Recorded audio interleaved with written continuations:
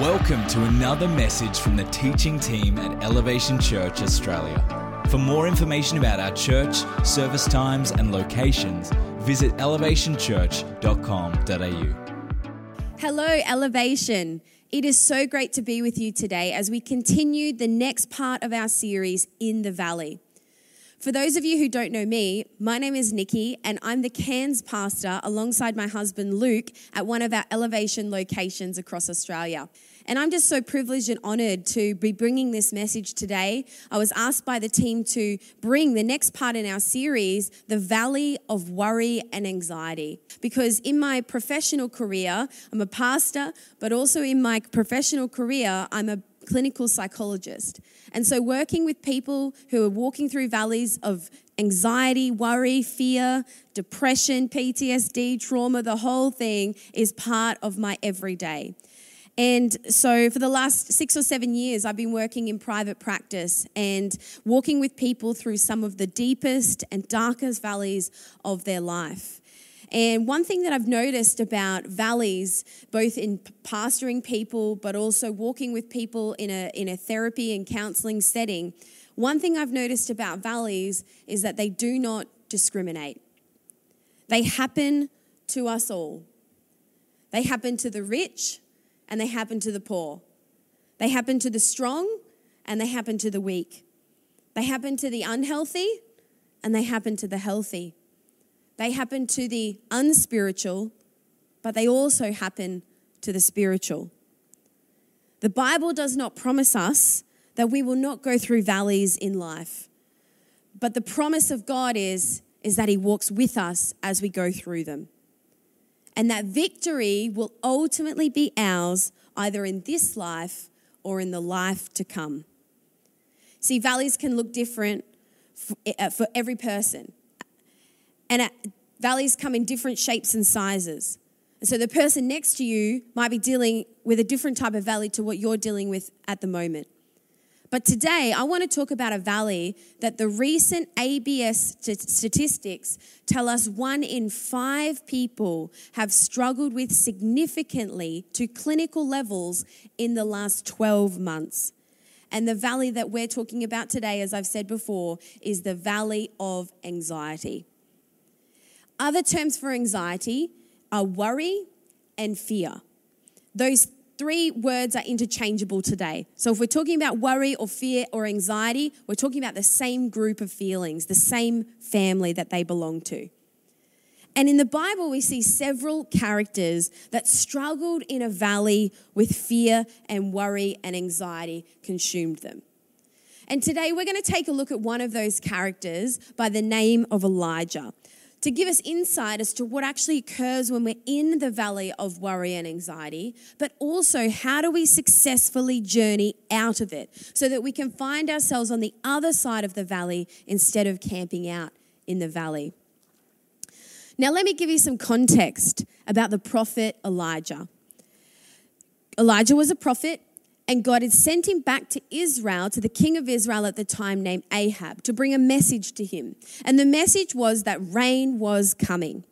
Now, Ahab was married to a particularly difficult woman named Jezebel. Now, Jezebel was a devout worshipper of a pagan god named Baal. And consequently, because of her devotion to this god, she slaughtered all of the prophets of the Lord that could be found in Israel. And Elijah believed that he was the only one left. There was a massive slaughtering of the prophets of God. And because of the people's wickedness and because of the wickedness of the leadership, a severe drought had come across the land in Israel. And God sent Elijah to go back and tell Ahab that rain was coming. But before Elijah brought that message, he aimed to influence the people of Israel and the leadership to come back to the one true God. And so he sets a task, he sets a test for King Ahab. And he says, well, if your God is the real God, set an offering for him and ask for fire to come down from heaven. And if fire ignites this offering, then your God is the one true God. But I'll do the same. I'll build my own offering and I'll do the same and I'll call fire down from heaven. And if fire falls on my offering, then we know that my God is the one true God. And so they take him up on this test and they begin to build their sacrifice to Baal, and they begin to call down and shout at heaven and call down the fires of heaven on this sacrifice. And of course, it's no surprise to us that nothing happens. And then Elijah, to try and prove his point, he pours buckets and buckets of water 3 times on his offering before he begins to call down fire from heaven. And then he calls down fire from heaven, and what do we see? God comes through on his promise. He lights up that offering, and an amazing miracle happens. And in one moment, the people begin to turn towards the Lord God again. And they begin to proclaim, your God, Elijah, is the true God, the one true God. And so what Elijah ends up doing is, in an effort to try and really wipe out the worship of Baal, he kills the 450 of their prophets so that there would be no more worship of Baal. And when he does this, the rain begins to fall, and the drought-stricken land is drenched with water again. It really was an amazing mountaintop moment for Elijah, one for the highlight reel. However, this mountaintop experience is shortly followed by the beginning of Elijah's valley low experience. You see, when Ahab got home from his journey, he went and met with his wife Jezebel, as men do and husbands do when they get home after a trip. They come and debrief. Or oftentimes, it's normally, I know for me, I want to know everything about the trip. So I'm like, tell me everything. And so Jezebel's, inquiring, what happened while you were away? What happened? Ahab explains to Jezebel what happened with this offering with Elijah, and that Elijah had killed 450 of the prophets of Baal. And if we pick up the story from 1 Kings chapter 19, verse 2, it says this. So Jezebel sent a messenger to Elijah saying, may the gods punish me and do so severely if I don't make your life like the life of one of them by this time tomorrow. Then Elijah became afraid and immediately ran for his life. When he came to Beersheba that belonged to Judah, he left his servant there. But he went on a day's journey into the wilderness. He sat down under a broom tree and prayed that he might die. He said, I've had enough. Lord, take my life, for I'm no better than my fathers. Then he lay down and slept under the broom tree.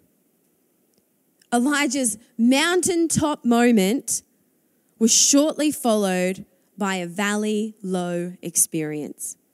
And this low was defined by intense fear, worry, and anxiety, triggered by the threats of Jezebel to kill him. Now, I don't know about you, but I find this incredible that Elijah behaves this way. I mean, he has just seen the most amazing miracle from heaven. He has just seen that God is with him, God is for him. He just saw fire come from heaven onto a sopping wet sacrifice. But then he gets a threat from one woman named Jezebel, and he goes running for his life. He flees like there's no tomorrow. But you see, that's the funny thing about fear and anxiety, that often our behavior that follows these feelings, it does not make sense. Or it is disproportionate to the actual threat. The way we're behaving is much larger than what the actual threat may really be. And that is because of the way in which our brain operates. And today I want to take you on a journey to show you how the brain works, because I believe this is going to be very helpful to you in understanding how you and the people around you behave in the way you do when you get triggered with anxiety or worry or fear. So let's take a look. You see, from the moment you are born, your brain is designed and wired to keep you safe.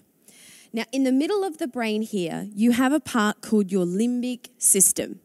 And your limbic system is designed to approach things that feel pleasurable and avoid things that feel painful or anxiety-provoking.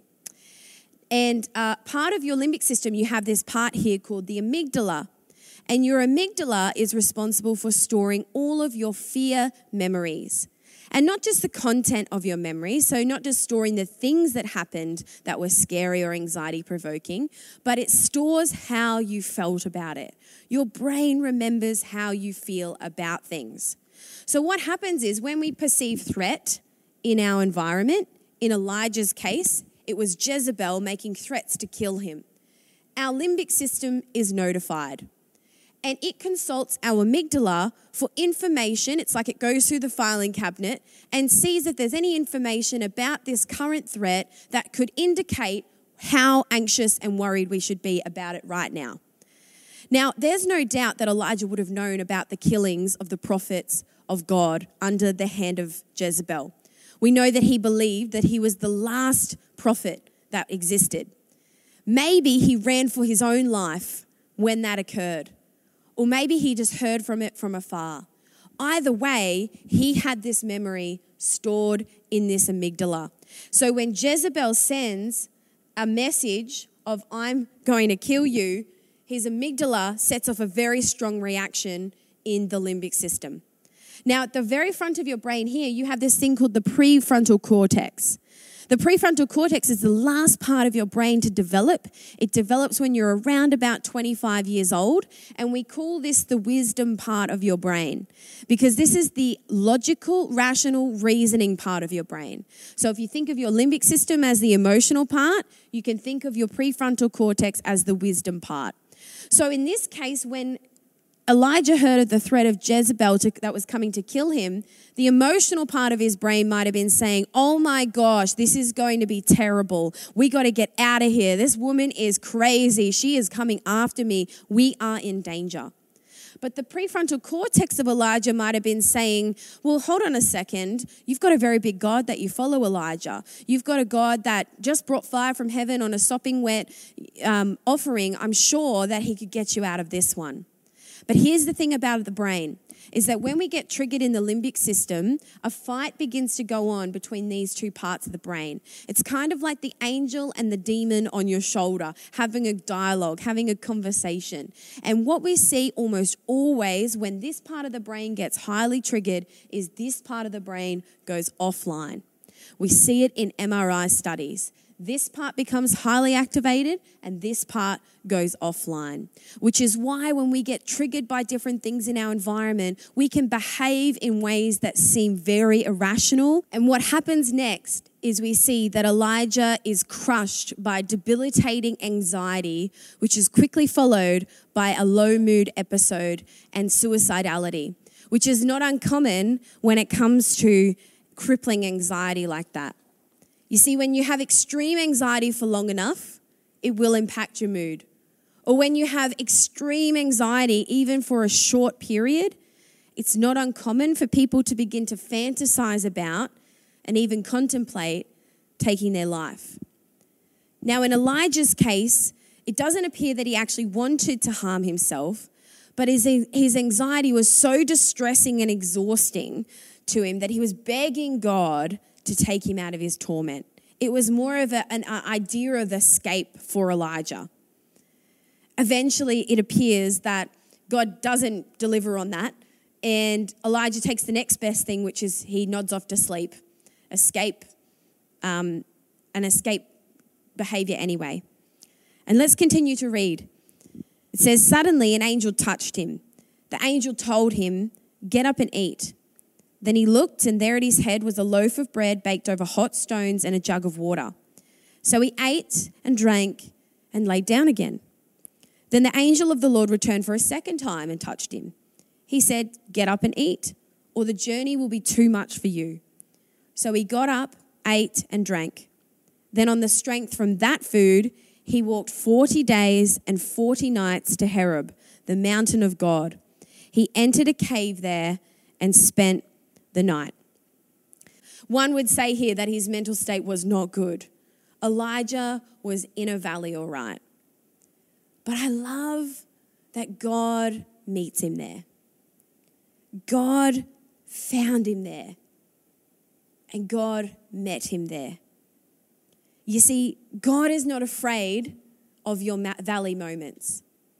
I find there are so many people sometimes that only feel worthy to come to God when they're in a mountaintop experience, as if going through a valley in life is some sort of failure. But God is the God of the mountaintops with you, but he is also the God of the valley with you. God is not afraid of your valleys, my friend. You are not a failure if you have found yourself in a valley today or on any day. But here's the thing, is that although God is with us in the valley, his desire for us is not to camp out in the valley. His desire for us is not to set up camp at the broom tree and continue in our negative thinking and our suicidality or our crippling anxiety or whatever it is. He wants to bring an intervention. He wants to bring some hope and restoration to you so that you can begin to journey out of the valley. And that's exactly what he did for Elijah. God sends an angel to Elijah to bring an intervention. He didn't want him to stay where he was at. And if you're finding yourself in a valley of anxiety or worry or fear today, I believe God too wants to bring an intervention into your life. So what was God's intervention with Elijah? And what can we learn about it that will help us to get out of our own valleys of worry and anxiety?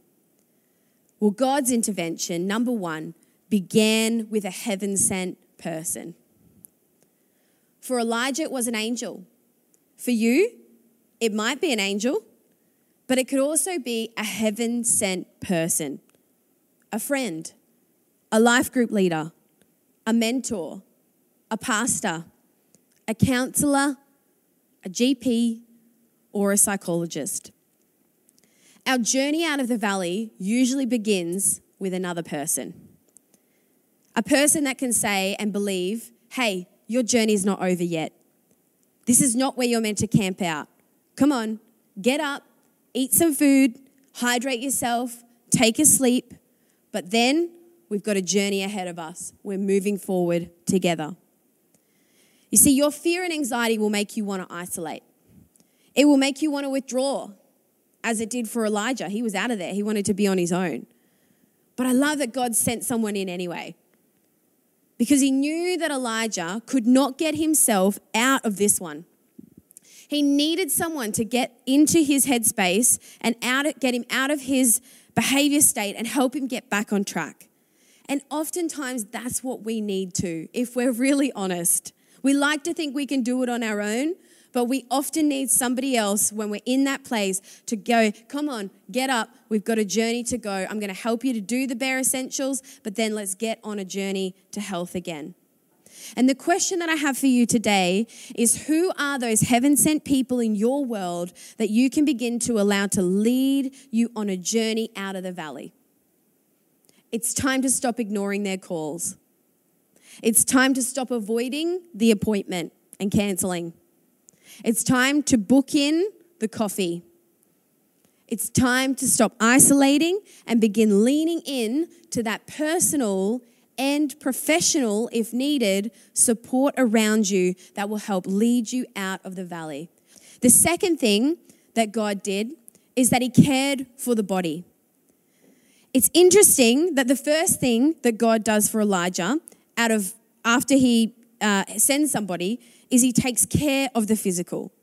He gives him something to eat, something to drink, and he lets him take a rest. And if you're going to get out of a valley of anxiety or worry, you cannot neglect your physical needs. And oftentimes I find with Christians, they can be really hesitant to look after their physical care, their physical needs. And that's because they often don't see these activities as spiritual ones. However, God created your body and he said that it was good. In 1 Corinthians, the Bible even refers to the body as the temple of the Holy Spirit. That's something to be looked after. That's something to be cared for and nurtured. And we see in this account of Elijah that God does not neglect the physical needs of his body. In fact, it's the first thing that he begins to address. And when it comes to getting out of the valley of anxiety, we too need to address our physical needs. We need to make sure that we're getting enough to eat. We need to make sure we're getting enough to sleep. And we need to make sure we're hydrating and keeping enough water in our system. And these are, in fact, some of the first things that we begin to look at and get right when people come into the psychology room. We need to get enough sleep because we know that sleep deprivation has a huge impact on brain activity and a huge impact on mood and coping. We need to be fueling our body with enough food to eat and enough calories because we know that our brain uses up to, hear this, 50% of your daily calories to function and be able to think straight. We need to exercise because we know that exercise can be as effective as an antidepressant for mild to moderate depression. We know that it radically reduces cortisol in our system and brings our body back into a state of relaxation. Taking care of the body helps us to get out of the valley of anxiety and worry. Our body is connected to our mind and our spirit, and we cannot neglect it. The second thing that God did is that he cared for the spirit. Verse 12, it says, after the earthquake came a fire, but the Lord was not in the fire. And after the fire came a gentle whisper. When Elijah heard it, he pulled his cloak over his face and went out and stood at the mouth of the cave. After God addresses Elijah's physical needs, he addresses his spiritual needs. And he encounters him on a mountain, not through these grandiose expressions of who he is, but through a small, gentle whisper. If you've ever been in a valley of anxiety or worry, you will know the experience of having your thoughts racing and feeling like every thought is screaming at you. The dialogue in your head can feel extremely loud. But God has a way of speaking directly into your spirit. And he doesn't need a loud voice to do it. One small, gentle whisper from him is enough to radically change everything in a moment. You know, I always say to people when I'm pastoring them that God can do in one moment what can take decades of therapy to accomplish. I've seen it. And Elijah hears the gentle whisper of God. And understanding the significance and the bigness and the holiness of the God who just spoke to him, he pulls his cloak over his face. In this moment, it suggests to us that he encounters the full weight of who God is. And out of reverence, he covers his face. I find that amazing, that in a small, gentle whisper, Elijah has a revelation afresh of just how big and holy and powerful his God is. When your anxiety and worry is screaming at you, when your mind is full of racing thoughts and your spirit is troubled, a gentle whisper from God can change everything. And a large part of overcoming our valley of worry and anxiety is reminding our spirit just how big and powerful and holy our God is. And that happens in the prayer time with God. That happens in the moments when we get in the presence of God and we encounter that gentle, small whisper again, where we are reminded of, wow, how big and God and mighty our God is. And we have a revelation afresh of the God that is for us and not against us.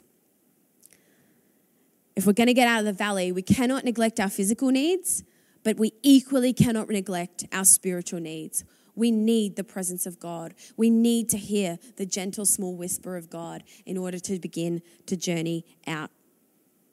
And the last thing that God did in this intervention for Elijah is that he cared for his mind. After God addresses Elijah's physical needs, his spiritual needs, he moves on to his psychological needs, his mind. If we pick up the account from verse 14, it says this, "Then a voice said to him, 'What are you doing, Elijah?' This is God speaking.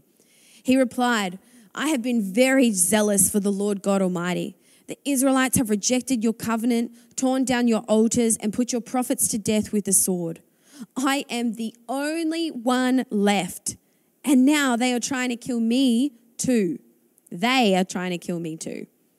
The Lord said to him, go back the way you came and go to the desert of Damascus. When you get there, anoint Hazael, king over Aram.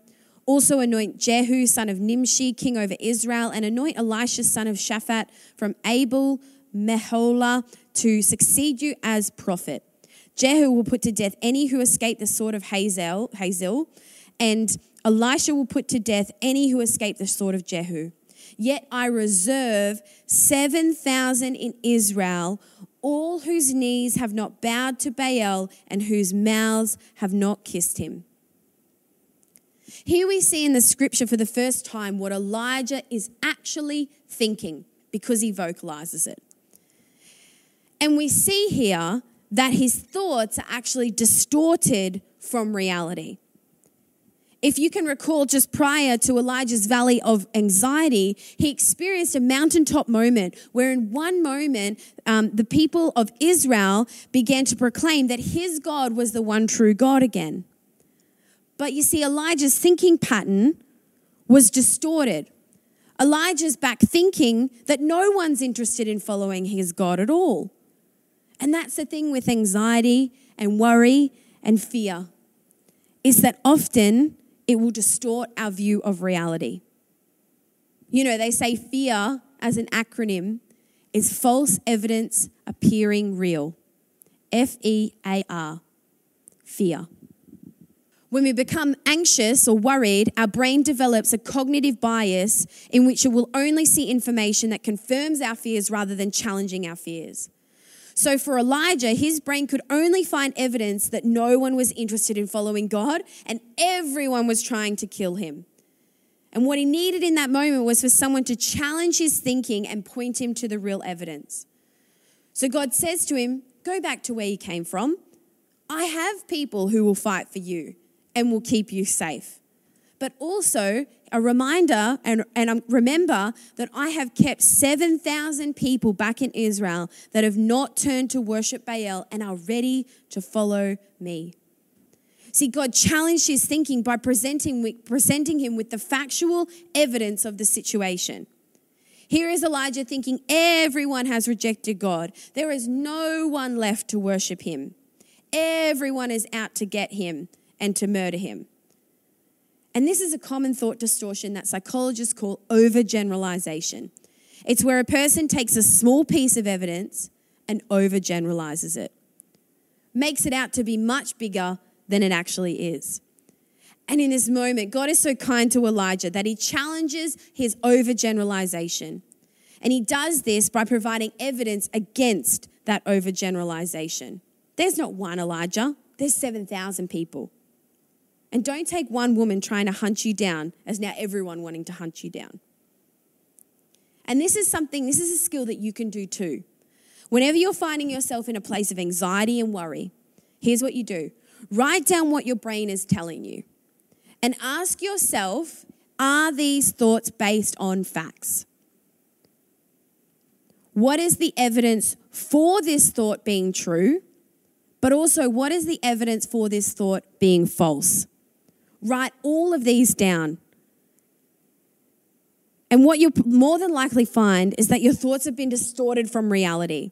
And you'll be able to see more accurately what the truth is when you weigh up the facts involved and the evidence for those facts being true or false. When your thoughts become more rational, you'll more than likely feel far less anxious and worried, and you'll be able to problem solve better as to how you're going to journey yourself out of the valley. What we see after God's intervention with Elijah is that he gets out of the valley and he gets on with living on mission again. He goes and anoints the next prophet, Elisha, and he gets about doing what a prophet's meant to do again. And I believe that God's intervention with Elijah that journeyed him out of that valley of worry and fear is also something that we can take advice from and take insight from today and apply it to our own lives. So let's quickly recap as we wrap up this message today. God's intervention involved first finding your heaven-sent person. Find them. Find that person who's going to help you. Don't do it alone. Engage your personal and professional support. Number 2, begin to care for your physical well-being. Eat well, sleep well, exercise, look after yourself. Number 3, nurture your spirit and make sure you are hearing the whisper of God in your ear. Spend time in the presence of God. Seek the encounter. Listen for his voice. And number 4, challenge your thinking by examining the evidence for and against your thoughts. Look for the evidence. Journal. Speak about your thoughts with others and engage a psychologist to build more skills in this area if it's particularly difficult for you. You know, today, I believe that these tools, if applied, will be life-changing for you to help get you out from under the broom tree and begin making your journey out of the valley of worry and anxiety. Friend, God cares for you. He cares about your mountaintop experiences, but he also cares about your valley experiences too. And he's promised to never leave nor forsake you. He is with you. The valley is not where he wants you to camp out, but it's the place where God wants to help you journey through. And you have got this. And I know that on behalf of all the pastors at Elevation, we can't wait to celebrate with you when you arrive on the other side of your valley and you're celebrating freedom from anxiety and fear and worry. We can't wait to receive that praise report. We thank you this morning.